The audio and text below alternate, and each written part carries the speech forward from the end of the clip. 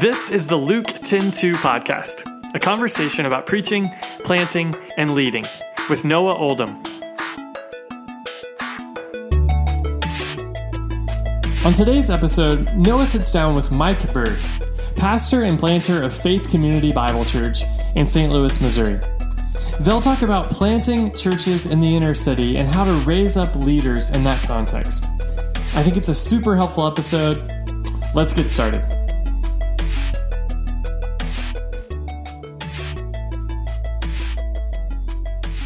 Mike, so good to have you, man. Good to be here, bro. Man, I am excited about this opportunity for our listeners to get to know a little bit about who you are and what you're doing. So, Mike, tell us a little bit about your family. Family. So for the last 14 years, I've had the distinct privilege to not only be married, but to stay married to the Tracy Bird. So, yeah. Pretty excited about that. We just celebrated 14 years a couple weeks ago. Congratulations. Thank you, bro. We 4 kids. Trinity is a freshman in college. Michaela is a sophomore in high school. We also have Michael Jr., who's in the 7th grade, and Tyler, who's in the 5th grade. So, man, pretty interesting bird nest. So, yeah, and their hands are full. Yeah, probably because of me more than anything. But, yeah. Yeah, I love Tracy. I wish she could be on this podcast with us today. She'd have a lot to say. Man, Tracy would have a lot to say, man. She can teach us a lot. She's pretty sharp, too. You see if I can get her schedule. If I can get on there, we'll get her on here in not too long. Mike, tell us a little about your church. Our church, Faith Community Bible Church, we are right at 2.5 years since we planted in North St. Louis City. Faith Community Bible Church, simple mission to make Christ known in the community. And we believe that God has really gifted us, not only myself as lead planting pastor, but also one of our newly ordained pastor, Anderson.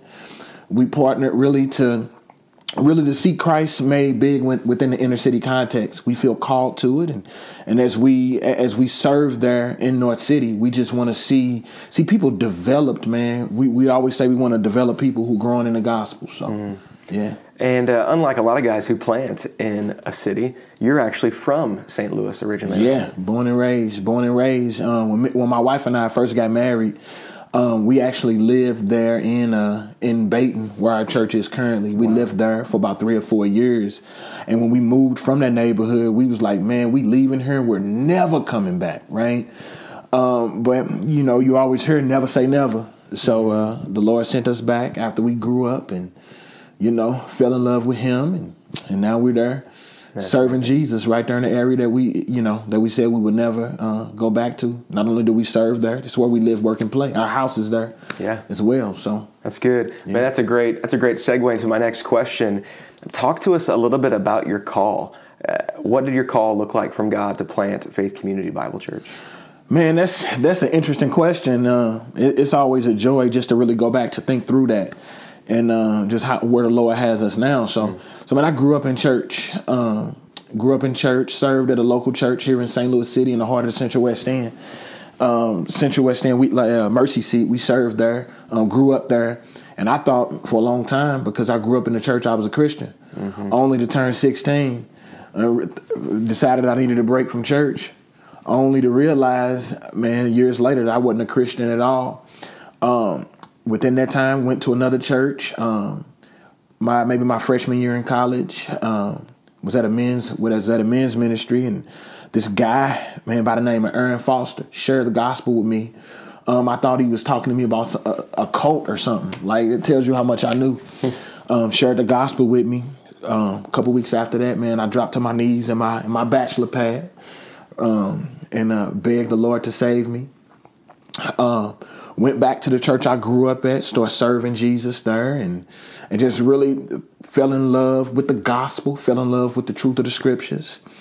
After about 4 years, maybe, end up leaving that church. Locked in at a church plant that was about 3 years old at the time. Plugged in there, began to build youth ministry, got ordained as one of the elders at this church. Worked there with youth ministry, started a youth ministry called Hype in Christ, which is an acronym for helping youth pursue excellence in Christ. I'm high energy, so I was known as the hype man, right? You're high energy? Hey, that's what I heard, you know. So Hype in Christ, man, from there we just began to just do a lot of inner city ministry. Yeah.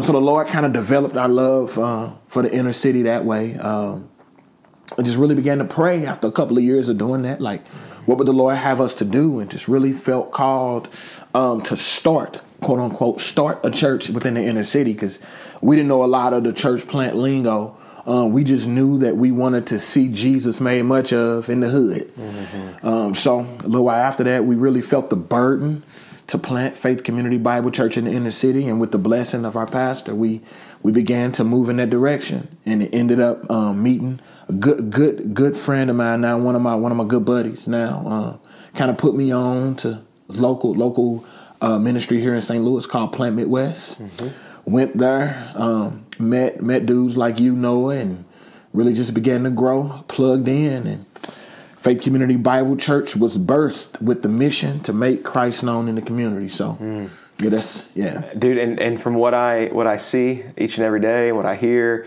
it's happening. It really is happening. It's a joy to watch. It's a joy to watch someone follow their call and being able to journey with you throughout those years, and even the process of you becoming a part of the SBC family and joining the Send Network. That's been amazing. It's amazing to watch you grow as a leader and as a communicator, because, dude, you just have. You took this mantle God called you to, you embraced it, and you've run 100 miles an hour, and that's been beautiful to watch. Mm-hmm. And one of the things I'm most impressed by you, Mike, I'm impressed by a lot of things, let's be clear, but one of the things I'm most impressed about you is how you focus on developing men. Yeah. Talk to us. Tell us why it is so important to develop men in a church planting culture. Well, I'm going to tell you, one of the things that I believe that the Lord has really kind of shaped my heart with is discipleship. Mm-hmm.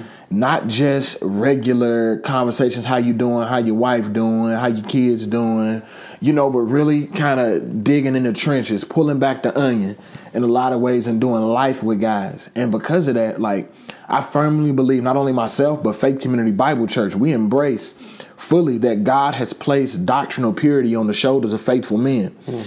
And the reality of that is there's guys who want to be faithful. There's guys who actually called, right, to serve within the inner city context or anywhere else. But they just really need somebody not only who believe in God, but also who believe in them, who willing to have hard conversations with them and walk out life with them, not to judge them when they mess up, but to love them when they mess up. And, I just believe that as a leader, man, it's my responsibility and my call to love dudes just as Jesus has loved me, and just walk through it with them. And I believe that that's important, in church planting, because if we're not raising up faithful men, then we're killing the church before it even gets started. Wow. What happens if we aren't raising up men? If I'm just the only one heralding truth from the stage and there's nobody to come behind me, then, we're not giving longevity to the godly call. So, our desire, even at our church, is to make sure that we're multiplying ourselves, right? And we believe that the only way for us to be a church that plants churches or a disciple-making church is to raise up faithful men. That's good. Well, talk to us a little bit about the genesis for all this, where this all began, and the forms that it's taken over the years. Because I've watched you, social media, and just in our friendship, I've heard the different things you've been doing with guys to pour into them. Where did it start, and now where has it gone? And then even after that, where do you want to see it in the future? It's interesting. So it kind of started with me planting by myself. I planted with no other men. Right, I didn't have no other men. I always say we had 1.5 men. We had one that was faithful and one that was questionable, right? Man. So really, I just got on my knees, man, and just started praying to the Lord, just asking Him to send us men. The prayer was, Lord, send us men. If they're not faithful, we'll disciple them faithful, right? And we just began to pray and seek the Lord and believe God. And, and next thing we know, a year later, we got 7 guys on stage, and then another 3 or 4 in the service that we're praying for leadership. So it kind of it was birthed out of me just knowing the importance of the call, 2 Timothy 2:2. That which I've given to you entrust this to faithful men who will give to others also. Like it's a biblical call. It's a biblical responsibility. Amen. So like that's really how it kind of shaped. And I'm like, man, like if I want to see the inner city change, like I'm just a broken dude who can't do it on his own. So I have to pour that into other people. So I was like, you know what? What would it look like for me to put my fingerprint on a lot of different guys, but help them see Jesus? Yeah. So I just started meeting with guys, having conversations with them about biblical character, having conversations with them about what they believe. That's how Faith Community Bible Church's preaching lab started. Yeah. Right? And from that preaching lab, next thing you know, I began to ask questions like, is anybody feel called to pastor and plant a church? Next thing you know, we have like 5 or 6 dudes who like, you know what? I feel called to plant, or I feel called to replant or revitalize the African American church. Wow. And it's like, well, why didn't you say anything? They said, not only because you didn't ask, because we thought that was a curse word. So we just really started spending time with these guys.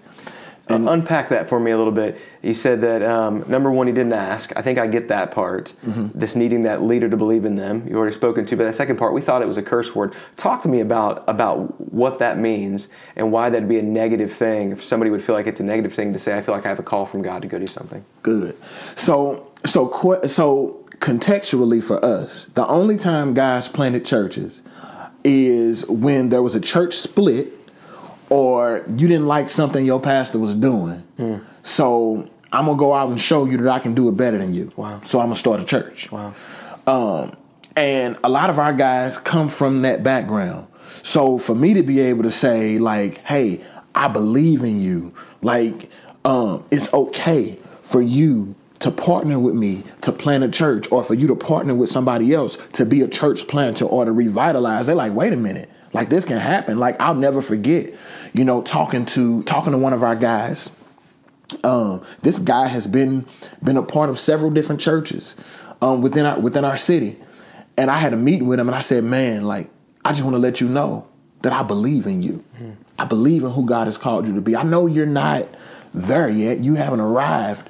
But hey, at your age, none of us had, right? But I believe in you. He called me 20 minutes after our meeting and said, nobody's ever told me that they believe in me. Wow. I'm 30-something years old with tears. Like you can hear it in his voice. Nobody has ever told me that. Thank you. Since then, this guy's one of the most faithful people at our church, one of the most faithful givers at our church, and is on track to plant within the next 6 to 7 years. Wow. All because we spend time with him. Like all because we tell him, hey, I believe in you. And I think that should we develop people who believe in Jesus? Absolutely. But these guys need to know that we believe in them. Yeah, I know you come from and you're raised in a broken area, and you've seen a lot of messed up things coming up. But just as God can use me, hey, God can use them too. And that's good. Yeah. So you said step one is feeling the burden and praying. It's a lot like Nehemiah, like having this call for the city of Jerusalem and begin praying, God, would you do something? Would you use me? You said, you said we, but I know a lot of that was you. You were the only guy in your church. You're saying, God, we'll disciple them. I'll disciple them. But then there's a next step before you get to the preaching lab, before you get to these guys that are owning this call. Talk to us about the earliest days. I remember you guys used to meet in the afternoon, and you would often meet on Sunday mornings before your services. And tell us, because I want guys to understand practically what this can look like. If a church planter is saying, I need men, number one, I need to pray. Number two, how do they begin meeting with guys? What does that look like? That's good. So when we first began to plant Faith Community, we was meeting in my dining room, right? My dining room. I lived in South City. Then next thing you know, somebody broke my sink. I was like, oh, we got to get out of my house. You gonna break my stuff, right? So then we moved to another little storefront. It wasn't a storefront. It was a building. It was like, the sanctuary held every bit of about 30 people if we lucky. I remember that building. Right? When it rained outside, it rained in the church. Yeah. Right? When it was cold outside, it was cold there in the church. Right? But we kept it clean. Did what we had to do. Yeah. Right? But what we did within that time is that we met. I think we met as late as 1, right? But we were utilizing the time in the mornings to meet with guys, to pray with them, to begin to walk through what is the gospel. We had something that we call faith class, where we would just begin to walk these guys through simple gospel stuff, right? To just saturate them with the gospel. Mm-hmm. And through that, man, guys just begin to ask questions. Mm-hmm. And I'm like, man, it's not only about what you know, but it's about how you live it. Mm. And next thing you know, like, guys just really started having a passion to live the gospel and began to hold one another accountable and just begin to do life together, man. I mean, authentic relationship in that is what we aimed for, man, and we see that happening.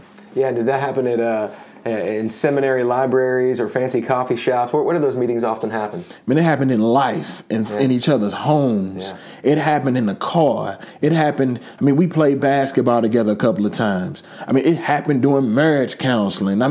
Wherever we could. Mm-hmm. One thing that we still talk about to this day is that really just doing ministry where life exists. Everybody not a coffee drinker. Yeah, man. Right? But if I know, that you moving, then let's make moving you from one house to another a rhythm of discipleship. Let's get as many dudes as we can to laugh together. Man, one thing that was funny is that we took about 15 dudes. We were headed to go prayer walk in Charleston, right?